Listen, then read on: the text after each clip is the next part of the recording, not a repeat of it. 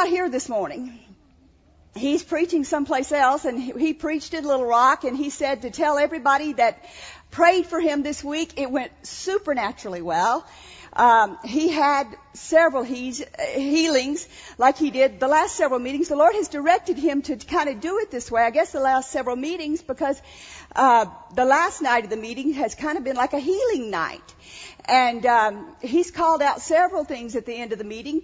And this particular one, he called out adhesions. And I bet you there was, I don't know how many, had to be over 50 plus people that came up with adhesions, that maybe they'd had surgeries or something, and it was like adhesions on the inside of them, and they said they felt even like burnings and different things that were taking place on the inside of them, and they knew that they were healed. And they just lined up on both sides of the auditorium, and things just happening in them, you know, and brain things that were happening in people, and just different things that are happening. And so all sorts of things are happening, you know. So good things are happening out there on the road. And there's a different anointing out there on the road than there even is when he's here at home. And some people say, well, why is that? And I thought of something. Well, I didn't actually think of it. Janet's not back in here yet, or I'd kind of embarrass her and make her stand up a little bit. The other day we were having employee prayer, and we were talking about some of this stuff.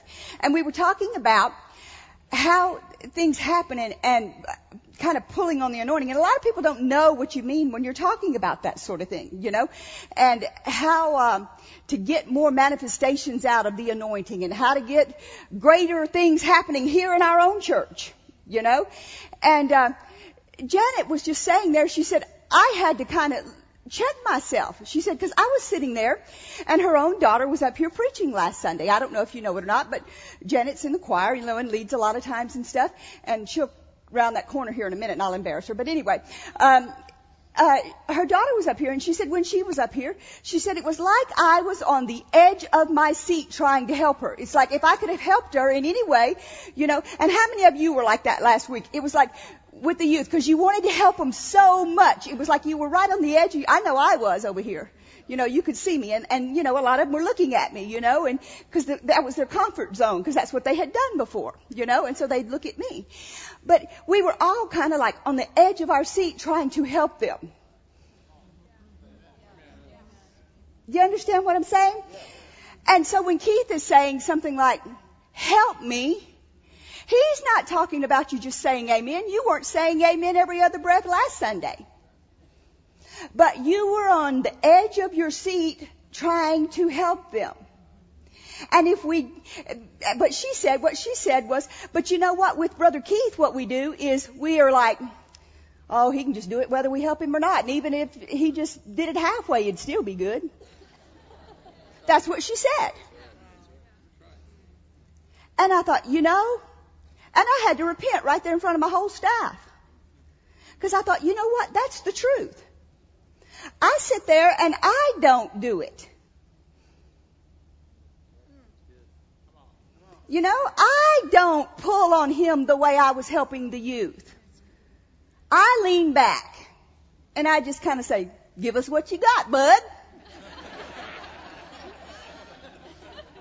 I know you prayed last night. I slept.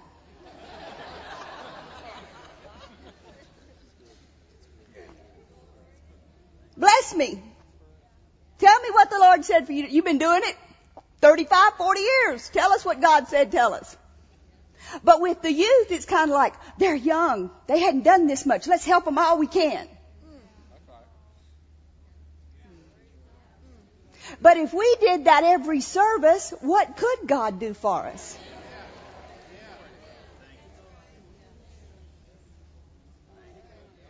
If we expected something every service the way we expected it last week, what could he do for us? Instead of just coming in here and saying, ho-hum, another church service. Well, you know, as I was thinking about that, I was thinking about that's the way that people are with God. They look at God like, ho-hum, I know he exists. I know he's there.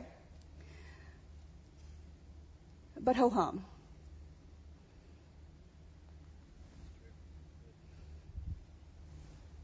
out there. Almost like, some people think, it's almost like, I hate to say this, but some people think of Buddha or Muhammad. And they're going to get the exact same results. Right, Janet? Wave at us.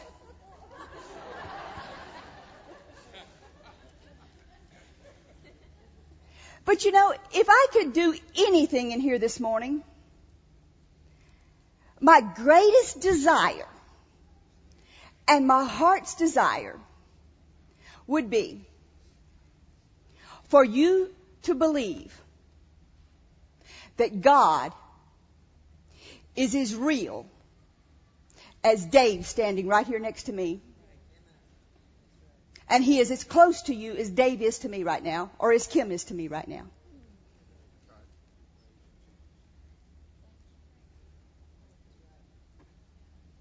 But we don't believe that.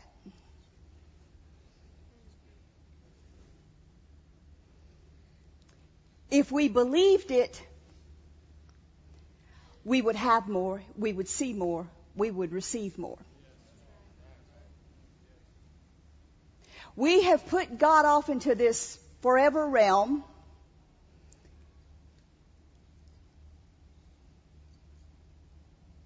And we maybe got saved and maybe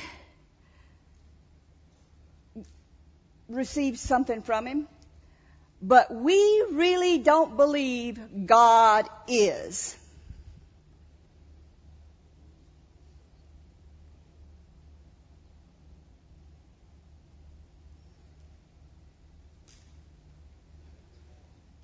Not like we believe our husband is, or we believe our wife is, or can do as much as our husband can for us or our wife can for us. If Dan tells Shireen, would you go and do this for me? He expects that she will go and do that for him because she's here and he can see her.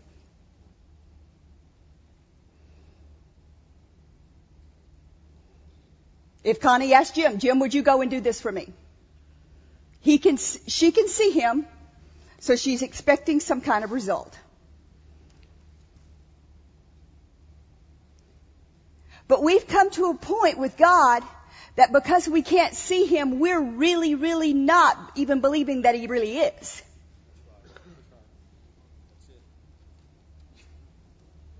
And in order to receive anything from God, we have to believe that He is. That He is, and He is with us. And that He is who He says He is. Let me read you a couple of scriptures. I just got, overjoyed just reading these scriptures. That's why reading your Bible is so wonderful. You don't even have to turn to them. I don't know if you can keep up with me. Genesis says, God is with you in everything you do. Now, we don't believe that. God is with you in everything you do. Now, if we believe that, we just wouldn't do some things.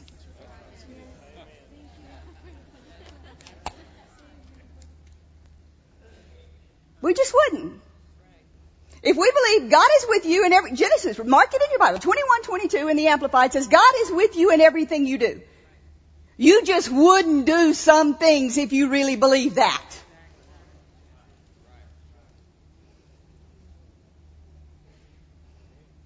But God is. Whether you believe it or not, He is. Okay? And then, Deuteronomy says, for the Lord thy God is merciful, and He will not forsake thee, neither destroy thee, nor forget thee.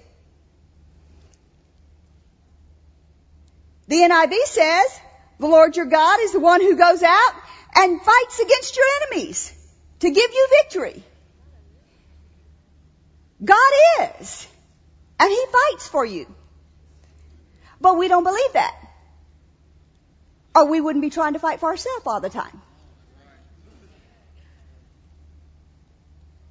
We don't believe these things.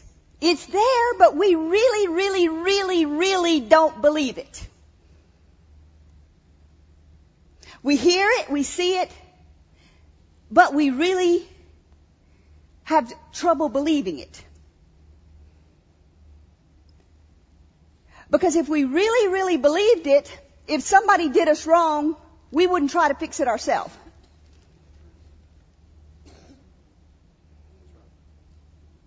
Right? But we do. We're all the time trying to fix it. Deuteronomy. I don't have time to go into all these. This isn't even my sermon. I just thought it stirred me up, so I thought it might stir you up. It says, like Keith says, this part's free. I'm not going to charge you for it. It says in Deuteronomy, it says, He gives us the land that flows with milk and honey. Well, if He gives us that land then, does He give it to us now? Is He the same yesterday, today, and forever? Do you have a land that's flowing with milk and honey? No, you don't. Why are you broke?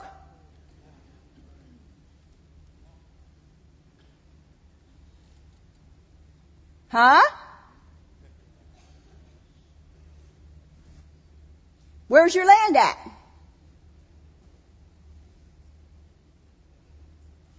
Huh? Do you believe it? We're going to get there though. Hang on. Don't quit. Get on the edge of your seat now. Come on. Help me. I'm just a youth, really. He gives it to us. It says God is your refuge. Can you hide in Him? Will He protect you? Joshua said, for the Lord thy God is with thee wherever you go. Uh-oh. When you went in that bar, you went with that woman. Uh-oh. He was with you. Wherever you go. When you told that lie, you stole that money. He was with you. Wherever you go. We don't believe that. If we believed it, we wouldn't do it. Okay? 2 Samuel says, God is my strength and my power, and He makes my way perfect. You believe it? Do you believe it? Then why ain't your way perfect?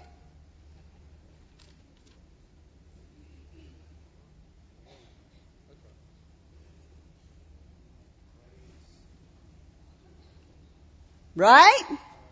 God is our refuge and our strength, a very present help in time of trouble. The Amplified says, God is faithful, reliable, trustworthy, and therefore ever true to His promise. He can be depended on. But here's where the glitch comes.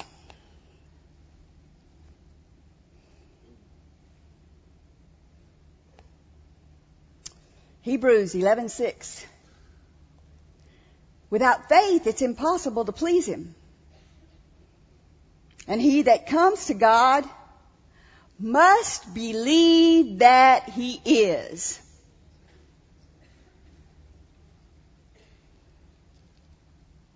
You gotta believe that He's there. Not just some big something sitting up in some big throne in heaven. You gotta change your mentality about who God is.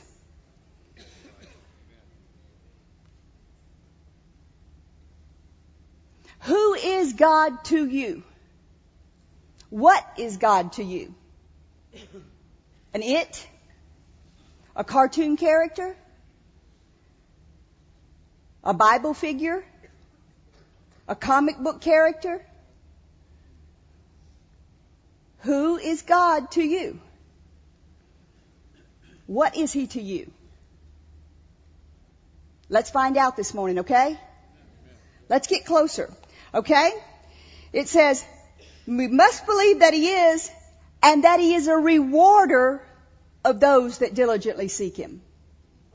The Amplified says, but without faith, it's impossible to please Him and be satisfactory to Him. For whoever would come near to God must necessarily believe that God exists.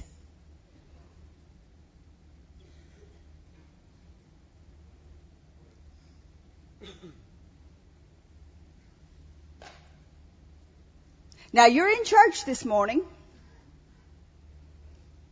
so I think you believe He exists in church. But do you believe He exists in your job? Do you believe He exists in your house? Do you believe He exists in your car? Do you believe He exists when you're beating your child? Do you believe He exists when you're stealing that money? Do you believe He exists when you're having that affair? Do you believe He exists when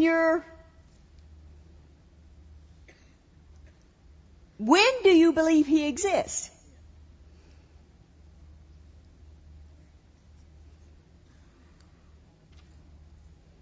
Part of the time or all the time?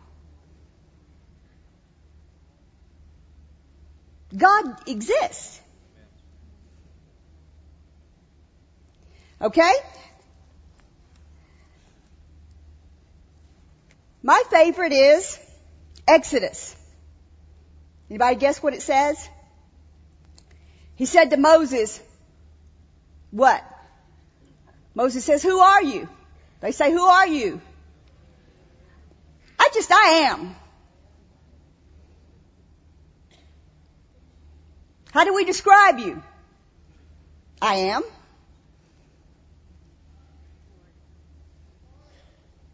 I just am. That's me. I am. Where am you? I just am. You there? I am. You here? I am. You over there? I am. You in trouble? I am. You hurting? I am. You high? I am. You low? I am. You rich? I am. You poor? I am. You sick? I am. You well? I am. You got a hurting marriage? I am. You got a strong marriage? I am. I just am. I am in the day. I am in the night. I am in your pajamas. I am in your best suit. I am when you go to bed. I am when you get up. I just am. And I am not going to change. I just am. You can depend on it. I am. Is there any time that you can say, I'm not? No, because I am. Whatever it is, I am. What's your question? I am. That should answer it. So this morning, after reading those things to you, letting you know He does exist, I want to talk to you about His grace.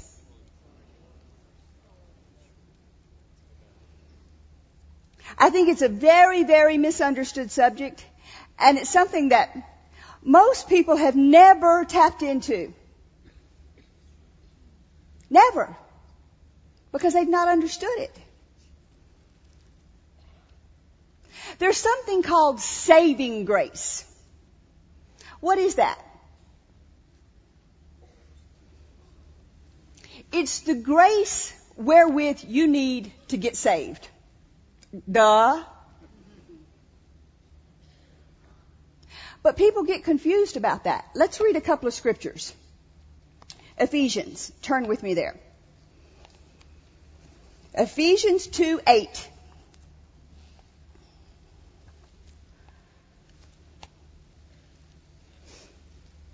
I wish I could convince people that the greatest joy of your life was doing what God said and serving Him.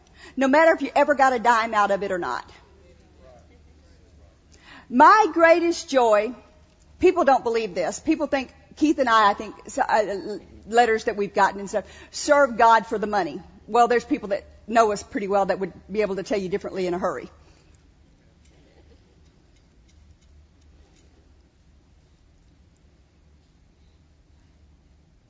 We serve God for the desire of the enlightenment of helping other people overcome whatever's going on in their life. That's the greatest joy of your life, is being able to see someone that the devil has put under his thumb and under his feet, and you be able to give them some kind of truth or revelation that brings them up and out of that pit that the devil has had them in.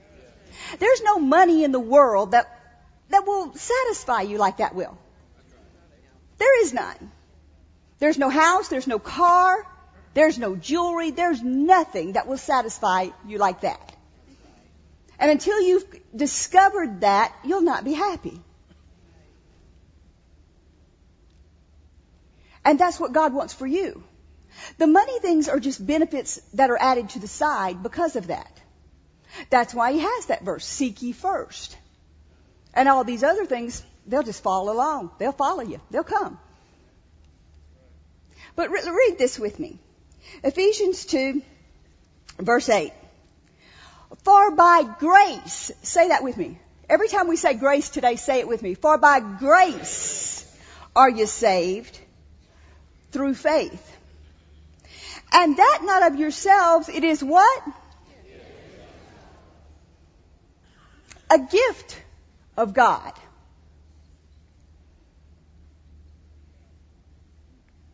A gift of God. Now the Amplified says it this way.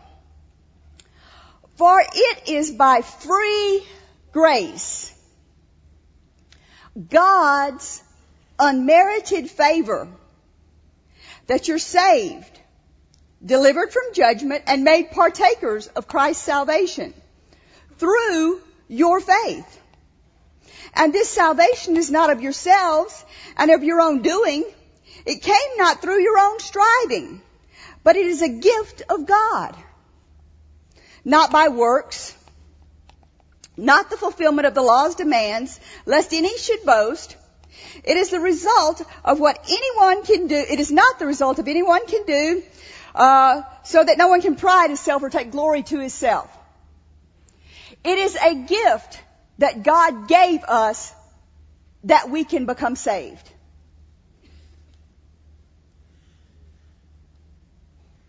Now let me ask you a question. Can I give myself a gift? I can buy something for myself, but I can't truly give myself a gift. Keep that in mind as we read this next one. John 6:44. Some of you are believing for people to get saved. How many of you are believing for someone to get saved or come to the Lord? This may help you tremendously. So pay close attention. John 6:44.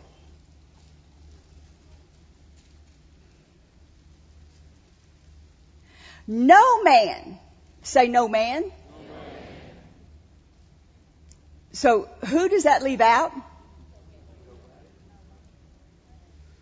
What about yourself? What about this person you're believing for? What about that person that does so many wonderful things for God? What about Aunt Susie that's such a wonderful, loving person? No man can come to me except the Father which has sent me draw him. The Amplified says, no one is able to come to me unless the Father who sent me attracts and draws him and gives him the desire to come to me.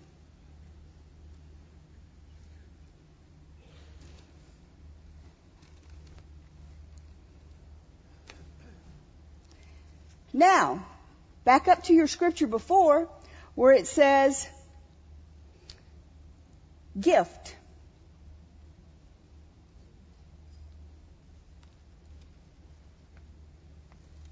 Are you good and confused now?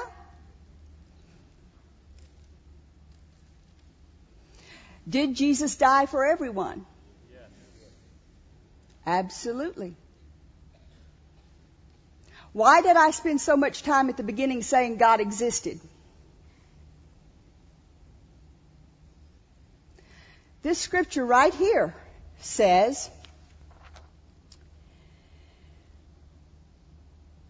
for by grace you are saved through what?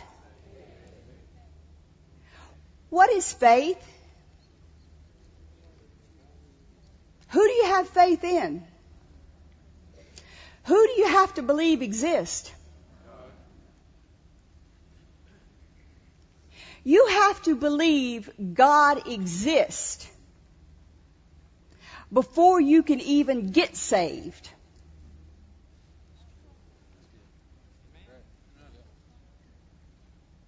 Then it is by His grace, once you believe,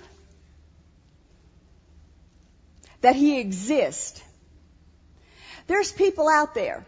You've seen them. I've seen them. They mock God.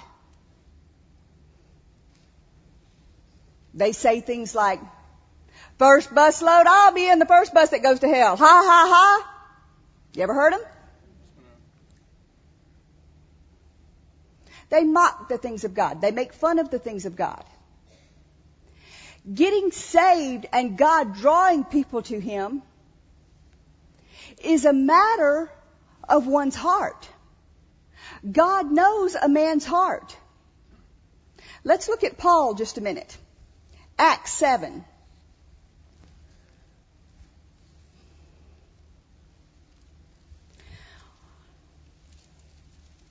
It talks about here for just a second that they were stoning Stephen.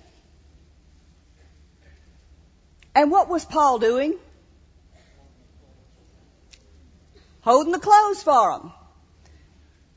Then in Acts 8, it says, Acts 8:1, it says Saul was not only, in the Amplified, Saul was not only consenting to Stephen's death, he was pleased and entirely approving.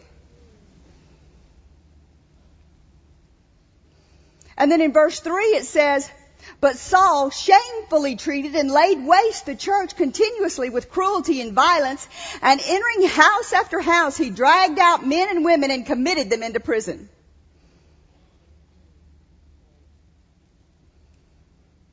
Now, was he basically mean? And he was killing Christians, and he was doing all he could to hurt God.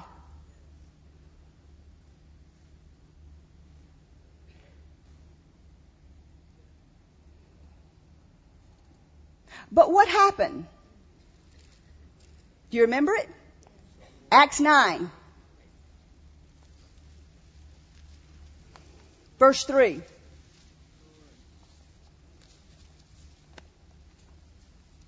As he journeyed and came near Damascus, suddenly there shined round about him a light from heaven. And the Lord asked him why he persecuted him. And you know the story. It's hard for him to kick against the pricks. How many of you, these people that you're believing for, how many of you truly believe that at some point or another they have heard something wonderful about the Lord?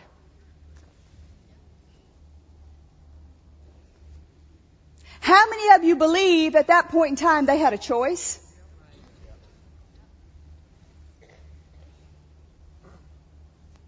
What do you think they did at that choice?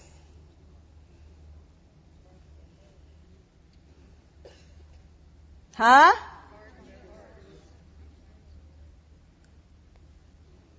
Did you have a choice?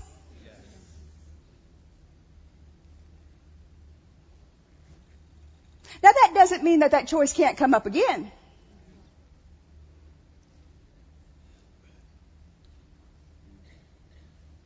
What did Saul do?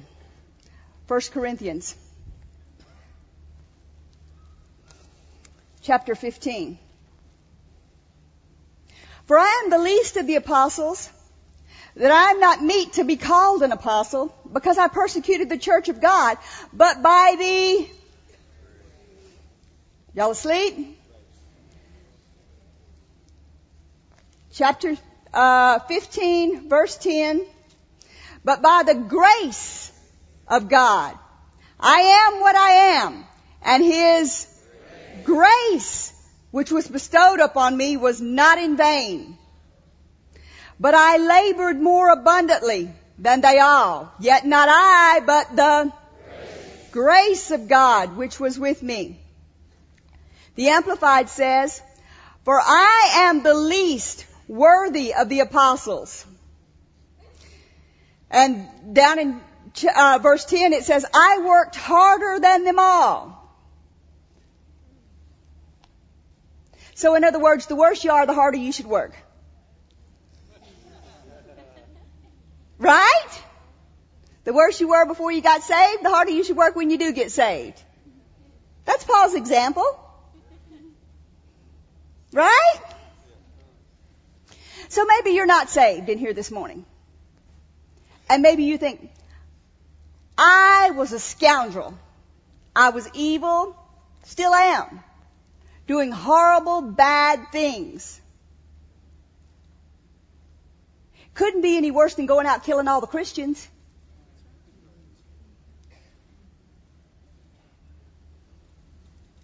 That's what he was doing. He was going out and say, everybody you see in here today, you take them outside and stone them. That's a Christian. Well, that's what Paul was doing. But the Lord appeared to him and said, you need to get saved. What did he do? He got saved and he served God stronger than everybody. So that is His saving grace. He will come to people and He'll deal with them. Hey, you're not right. You need to get right. That is His saving grace. Then they have a choice to make at that point. He will present it to them. They have a choice. Then He will change them. Just like Paul. From being evil to being absolutely wonderful and serving God wholehearted. But then once you get saved, there's another step. There's another grace. And this is where most of us live. It's called standing grace. Could you use some more of that? I think I could use it every day. What about y'all? You interested in it? Well, let's find out about it. John, chapter 1. So that person that you're praying for to get saved, continue praying that laborers will go across his path. Don't just pray that they'll get saved. Pray, Lord, send laborers across their path again. Have mercy on them. We'll talk about mercy here in a few minutes, okay? That laborers will go across their path, that they'll see it again and see it again. Because it is your gift. We ask you for your gift of salvation on their life. Send laborers. They could get saved today. You could get saved today. Okay, standing grace. John 1. For the law was given by Moses, but... Y'all there? John 1:17. Did I tell you right? For the law was given by Moses, but grace and truth came by Jesus Christ. Let's read it in the Amplified. Maybe it'll help us understand it a little better. John 1:17, Amplified. For while the law was given through Moses, grace, some of you are saying it, some of you are not. Let's read it again. For while the law was given through Moses, unearned, undeserved favor and spiritual blessing. How many of you could use some of that?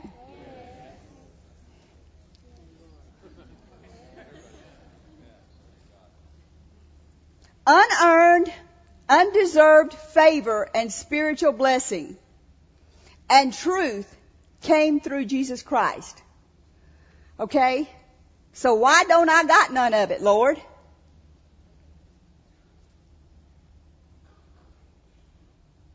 Be honest. Right?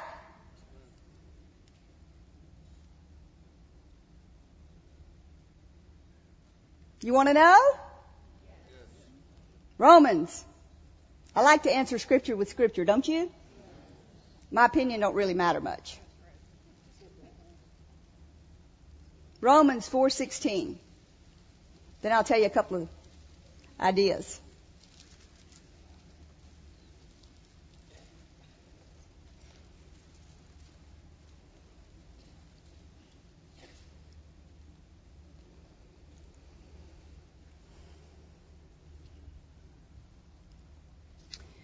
Therefore it is what? That it might be by grace. The Amplified says, therefore, inheriting the promise is the outcome of faith and depends entirely on faith in order that it might be given as an act of grace.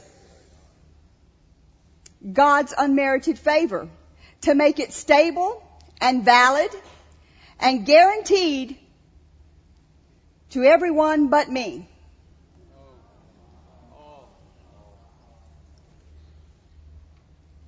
Not only to the devotees and adherents of the law, but also to those who share the faith of Abraham, who is thus the father of us all.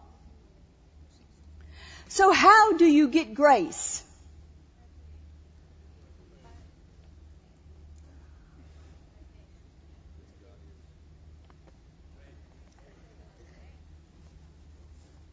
How does everything come from God? Everything. Without faith, it is impossible to please Him. It takes faith to receive anything from God. But faith is so misunderstood. You say faith. Everybody goes, great. There's that word again. This is the most simplest, basic, Ned and the first reader, Jack and Jill went up the hill, first book you ever read kind of faith. You gotta believe that God exists to get His grace. You gotta believe that He's there with you all the time. You gotta call on Him. You gotta believe He hears you. You gotta believe He's as close to you as Jim is to me right now. All the time. Or even closer. The Holy Ghost inside you. You gotta believe that. But what happens is we keep God off in the heavens. And He's there, and we're here, and He doesn't really care what's going on with us. And if we could ever just get Him touched with the feelings of our emotions, we could move Him. And He would do something for us. Well, I got news for you. He's never going to be touched with the feelings of your emotions. That's some love song you heard. He's only going to be touched with your faith. And the moment that you believe that He is, and that He exists, and you call on Him in faith is when you will receive His grace. Grace comes by knowing that He is there and that He cares. Just that simple. It's not hard. It's not complicated.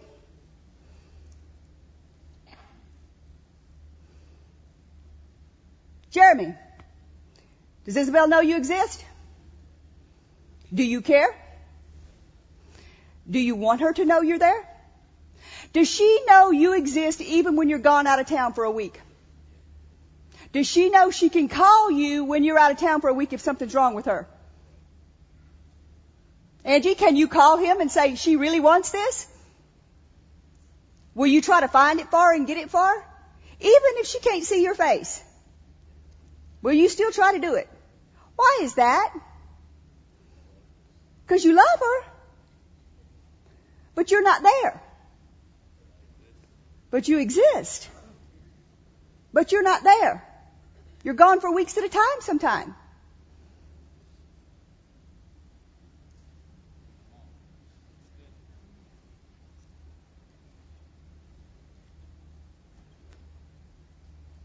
What about God?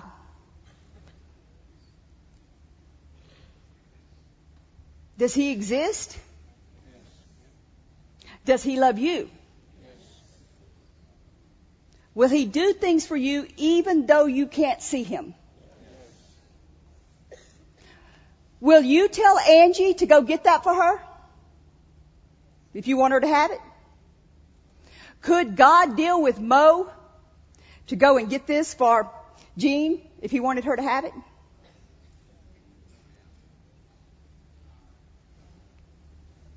Huh? Even though He's not here?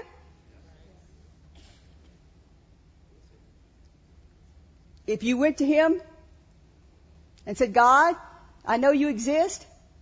You know my rent's due tomorrow. I'm calling upon your grace. I don't deserve it. I blew it. But I still need it. I spent that money on this thing and I shouldn't have. But I'm still calling on your grace, God. Has Isabel ever missed it? You still wanted to buy it for her, right? Just because you loved her.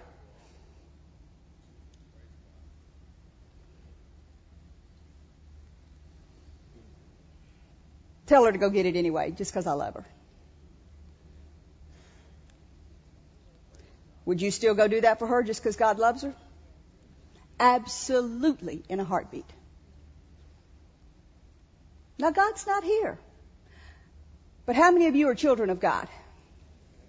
And how many of you, if He dealt with you and told you to do something for somebody, you'd do it? So He can use you in a heartbeat. He's not confused about that. Let's keep going.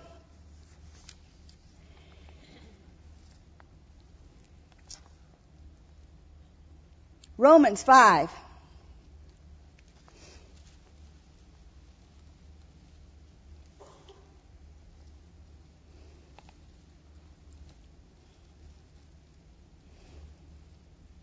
Verse 2.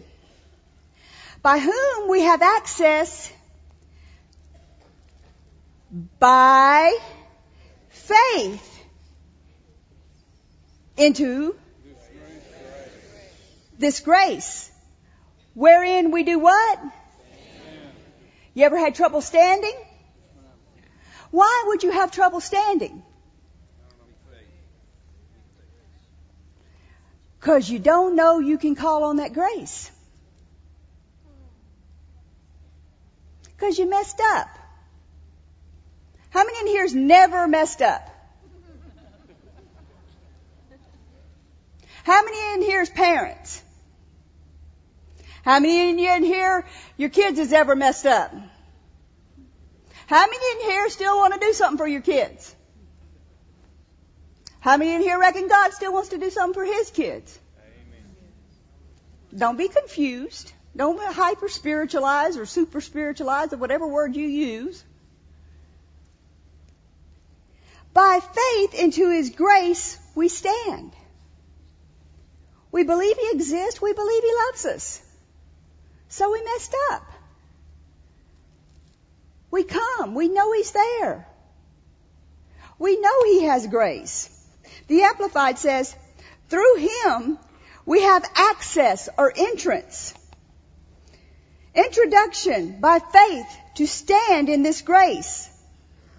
State of God's favor, in which we firmly and safely stand.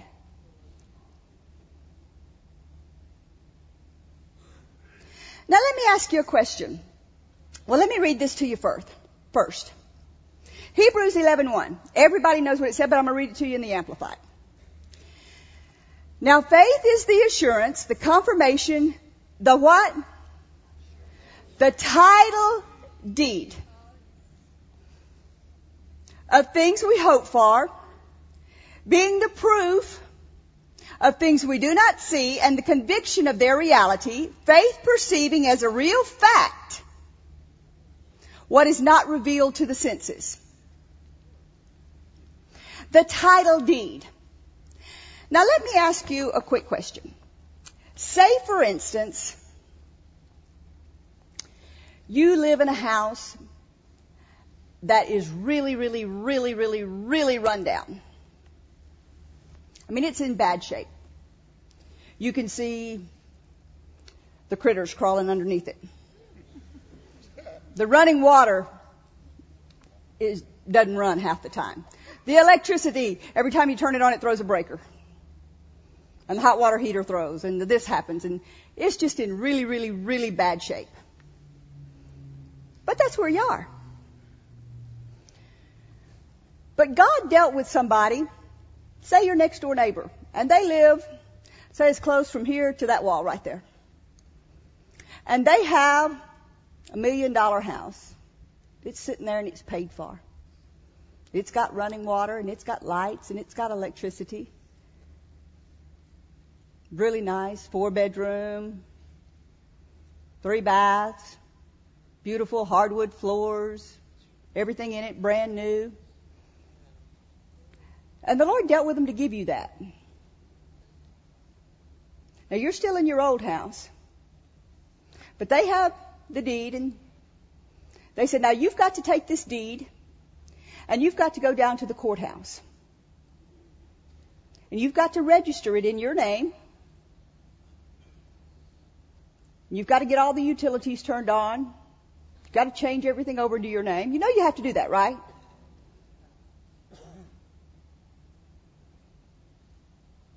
But you have had odds,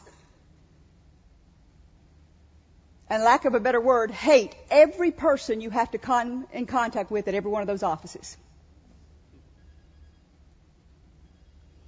Where you have to file the title deed is your mother-in-law. And you can't stand her.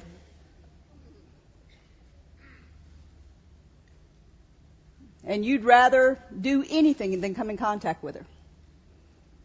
But you are the one that has to do it. No one else can do it for you. You have to go down there and do it. And you just absolutely refuse to do it.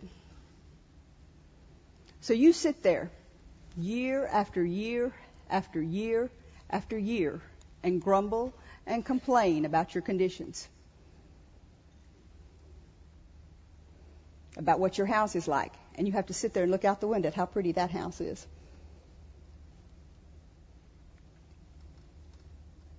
How wonderful it would be to sit in that window and overlook the lake and sit on the back porch and drink your coffee. It even has a swimming pool.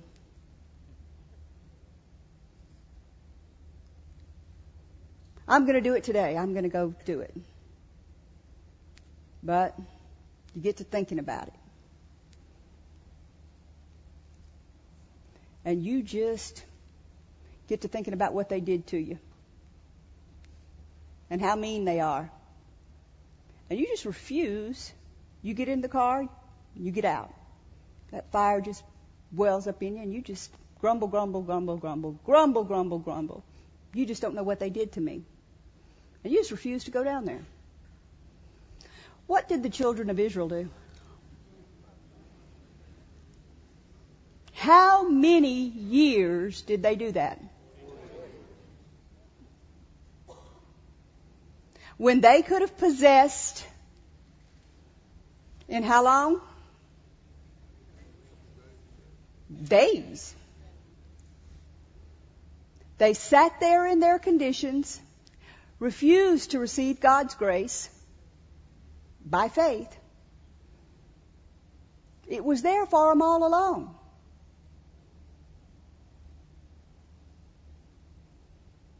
God's unmerited favor, His grace, He did things for them over and over and over again.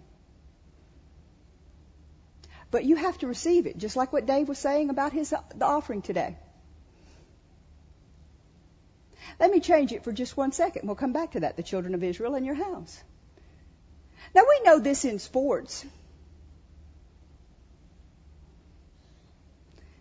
Just a stupid game, like, I won't call it stupid, I may get stoned, like basketball. I'll say a carnal game like basketball, okay? How's that? You have an opponent. They're called a guard, if I'm not mistaken. And you have to overcome that guard in order to make a basket. Is that right? But there are people that'll sweat. They'll fight.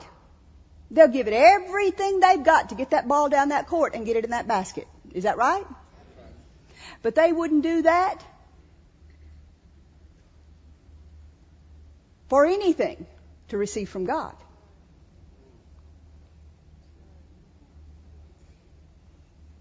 To resist the devil, the opponent. Same thing on a football field.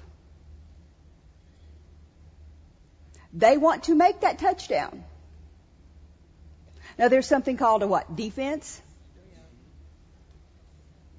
Now the quarterback, this has never made sense to me, okay? I'm not a football player.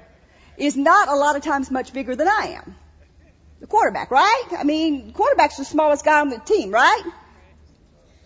Why would you make the quarterback the smallest guy on the team when he's got to run down and the defense is going to smush him, pulverize him? The defense is the biggest guys on the team. But he's got to overcome all of them, right? To make a touchdown.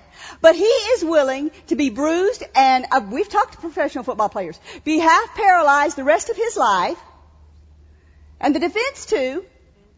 They're willing to ruin their whole lives to get a...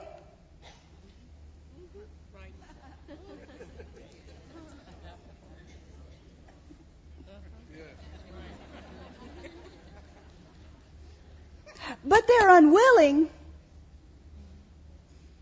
to fight the devil for 30 seconds. And whatever obstacle he has put in their way. If the devil puts any kind of obstacle in people's way, I can't take it. Oh God. But that's what His grace is for. To help you to be able to stand. That's what the defense is. That's what the guards are. But you do have to get up and start in that direction to that title office. You have to say, I'm going. Did the children of Israel have to defeat any enemy on their own? No. Not one. God was there to take care of everything for them. But they did have to believe. And they did have to take steps in that direction. And every time they did, God was there to meet them. But what happens to people is they refuse to get up and take one step. They will sit there in their houses and cry. And you cannot receive God's grace without that step of faith. You must begin in faith. You must believe that He's there. You must believe that He exists and He's going to help you.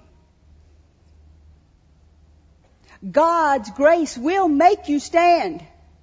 You don't know but what you could get to that title office, and your mother-in-law may say, just recently we had a deal where somebody told us they'd had odds with a family member for years and years and years, and they relieved them of a debt that was tens of thousands of dollars.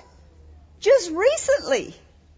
You don't know but what you get there. This person may tell you, I love you, I'm so glad you came, I'm so sorry for what I did. You don't know. But you must get up. Get out of that safety net. Get out of that place where you are. Step out by faith and say, God, I can't do this on my own, but I don't have to do this on my own. I put all my trust in you. Here we go, God. Then His grace is there for you. Because you ain't big enough. I don't care if you are the whole defensive line of some football team to do it on your own. But His grace is big enough to do it, to take care of anything. Let me tell you some things that grace are. Anything you earn is not favor or grace. So if you figured out a way, sitting there in your house, to make it right with your mother-in-law, it's not His grace. And that's what people try to do. They try to sit there and figure out a way, well, if I do this, maybe she'll like me a little bit and I can get that house. That's not God's grace. That's you figuring it out. Anything you feel like someone owes you is not favor or grace.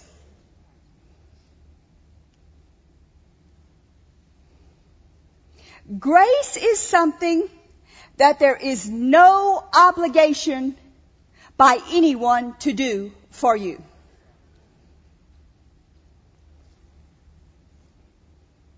No obligation whatsoever. God owes you nothing to give you His grace. Nothing.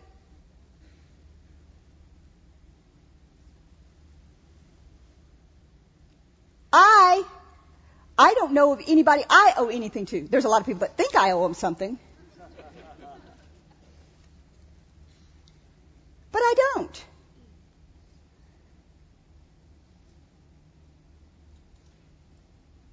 The same with you. If you want to do something for someone, that's left up to you.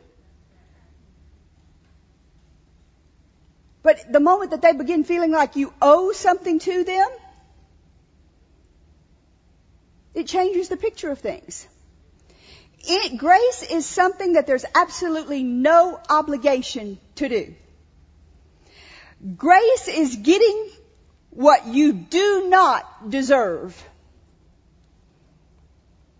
So in other words, if you've missed it really, really big, you're a perfect candidate for God's grace.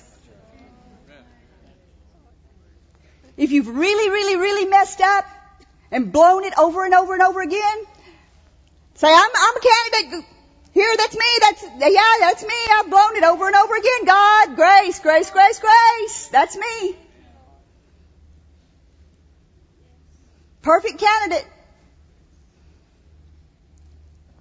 Now, mercy is different from grace. You want to know the difference? Mercy is not getting what you do deserve. Big difference. Mercy is when you deserve to go to jail, you don't have to go. Mercy is when you die and deserve to go to hell, you don't have to go.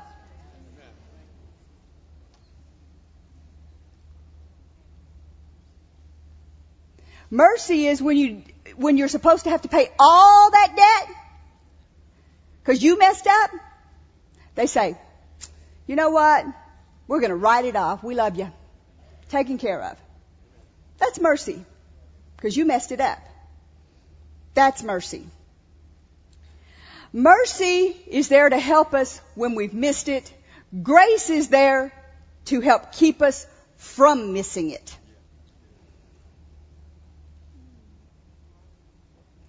Grace is there to help us to stand.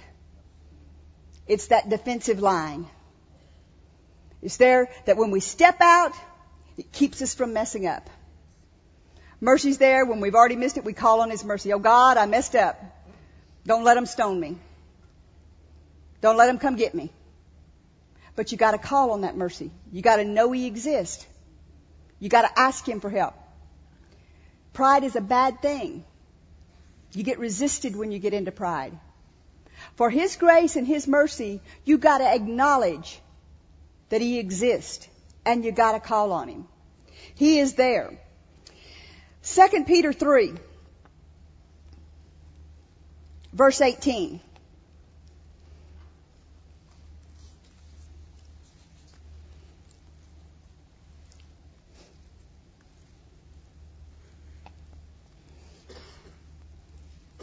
It says, but grow in grace. Did you know you could grow in grace?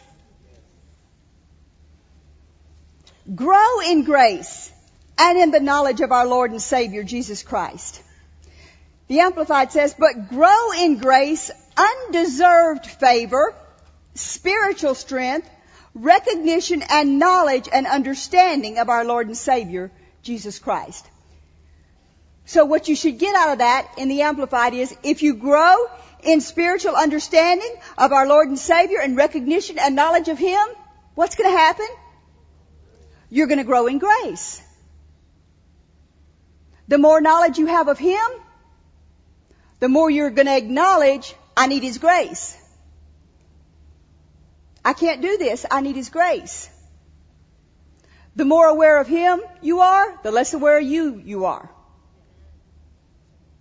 The more you realize, hey, I can't do this. But He can. The bigger He gets, the smaller you get. Hebrews 4 tells us something we all know, but very few people really do.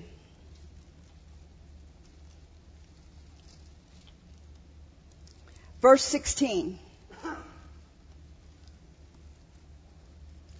Let us therefore come boldly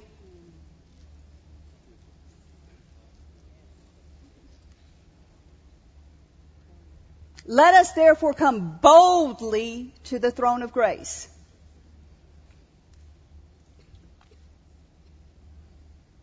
Now, why don't people come boldly to the throne of grace? Guilt, pride, condemnation. But why do you need grace?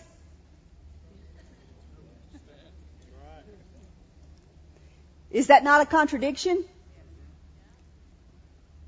Why would He tell us to come boldly to the throne of grace? What is grace? Grace is something that nobody owes you. It's unmerited favor. It's things you don't deserve when you've messed up. So why wouldn't you come boldly? You know you messed up. So you might as well come to Him and say, hey, God, here comes back to the He exists thing, and He's there with you all the time. Guess what? He already knew you messed up. This is not a surprise to Him. What throne do you think you're going to?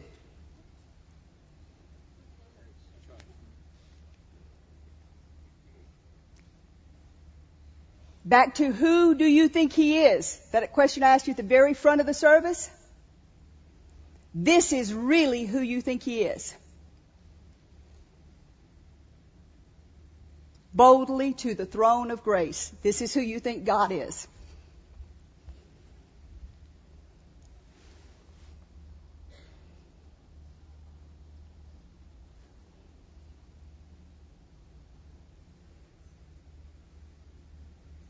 And he don't know that you blew it yesterday. You got to let him know.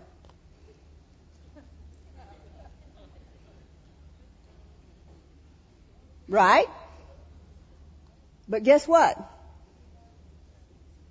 You might as well come up here and admit it. Because just like I can see you right here, he saw it. Just like I can see Dave right here, I could see him yesterday. He saw what you did yesterday. He saw what you did the day before. So you might as well come and say, God, I need your grace. I blew it. You knew I blew it. Help me get over this. Help me straighten it out. Now I got my rent due. You were trying to deal with me not to spend that money, but I did it anyway. Now I need your help. I talked about them. I know they're my family member, but I did it anyway. Oh, God, have mercy on me. Don't let me reap that. Give me grace to fix this. Tell me what to do. Tell me how to fix it. Tell me how to deal with this situation. Tell me how to get that house over there.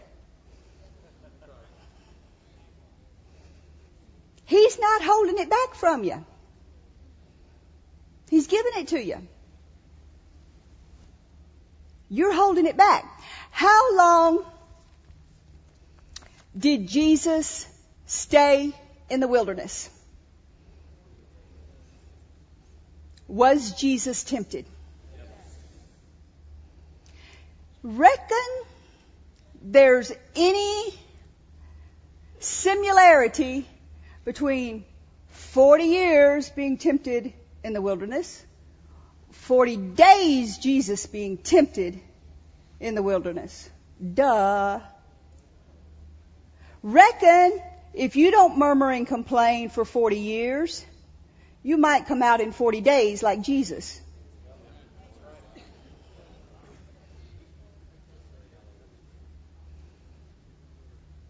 Or reckon if you do murmur and complain for 40 years, you can stay in it for 40 years.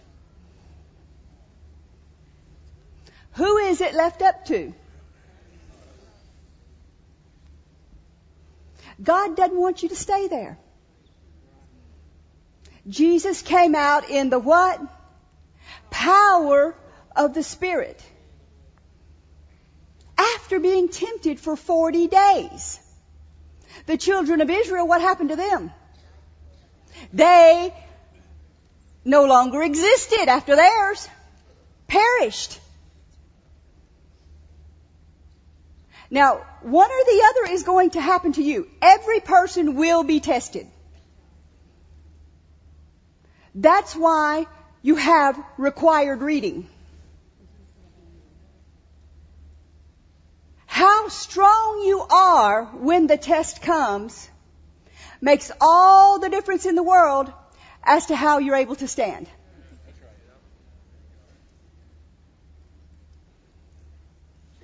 Now you can come through it in 40 days or 40 years or never come through it at all. And go through this whole life just like they did, their whole lives, and die and go to heaven. Or you can come through this trial in 40 days and overcome it.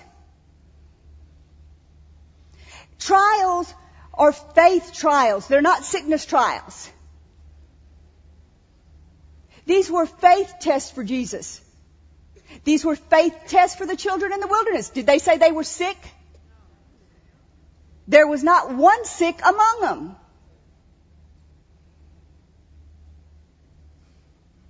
It's faith test for you and what you do with them. It's how you wake up tomorrow morning and you say, God, I know you exist. I'm going to take this step of faith and you're going to be there with me with your grace. Here we go, God. It's up to you.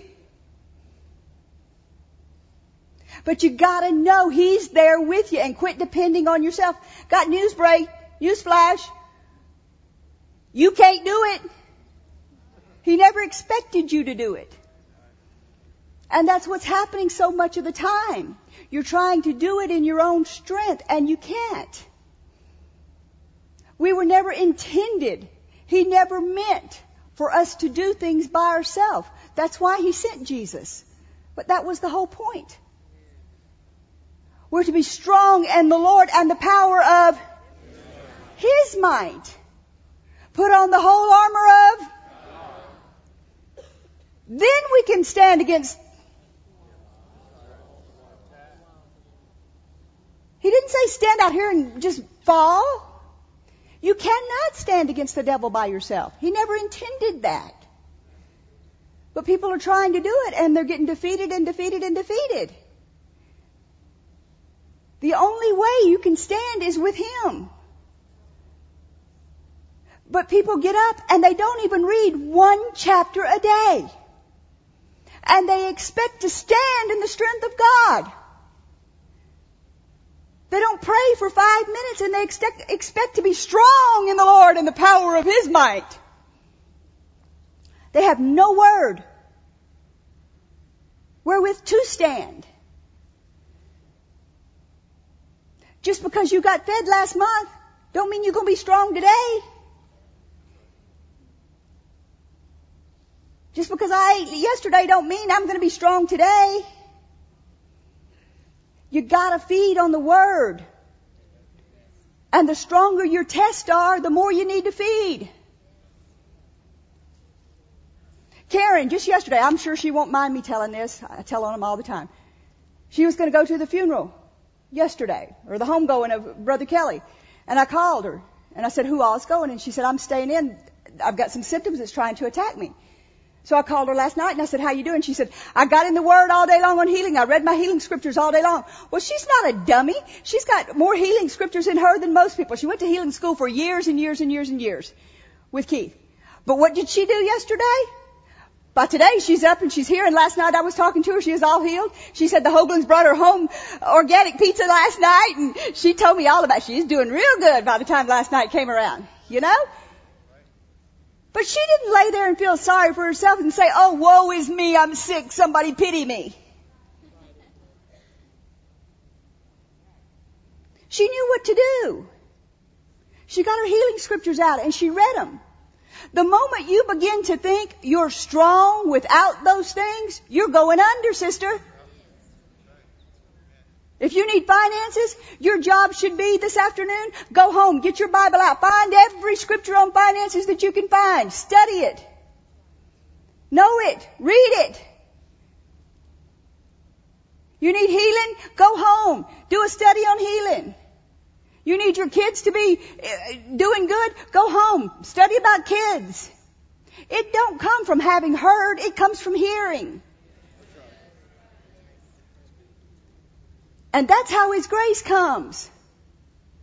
Just because you heard it last year don't mean you're strong in it today. God is able to do it. But He cannot do it apart from us. It takes us.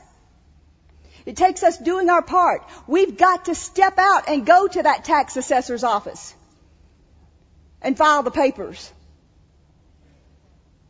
We've got to get in our healing scriptures. He's got to have something to work with. We can't lay in the bed and say, woe is me, my whole life's a mess and everything's attacking me.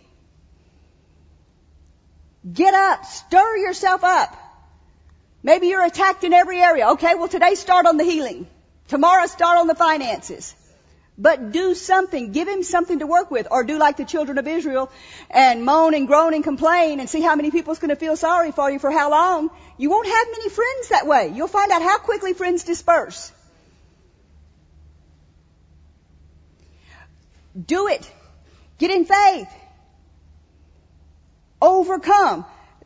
What does Revelation say? I skip all these pages, see for you. We'll get to them another time. But I know they're here somewhere. Let's see where they are. I know I got them somewhere. Anyway, in Revelation, here they are. In Revelation, it says, He that overcomes and keeps my words, I'll give power to the nations. He that overcomes, the same will be clothed in white raiment. He that overcomes I'll make a pillar in the temple. To him that overcomes, I will grant to sit with me in my throne. In other words, you gotta overcome. You can't just sit there and die. Well, you can if you want to. I wouldn't suggest it. I'm not a quitter. I never got anywhere by quitting. Don't expect anybody to do anything for you. David didn't. What did he do? He encouraged himself in the Lord. You have a Bible. How many of you have a Bible? Get it out. Turn that TV off. Overcome in yourself. Don't expect your spouse to do it. Don't expect your kids to do it. It's great if you have people that help you. But do it for yourself. And you'll find out how different you'll be, how different your life will be. Then God's grace will be there to help you to see things and to help you to know things and to help you overcome in every area. No matter what it is, if you're going through a test or a trial, God is greater than that test or trial. He's bigger than that. But He needs you to help Him with it. He will only do it the moment you get in faith. Just that moment. His grace only works by your faith. That moment. You take a tiny step, He'll open the windows of heaven and pour you out answers. Pour you out grace. But it takes your faith. It takes you taking that tiny step. Can you do it? Stand up with me.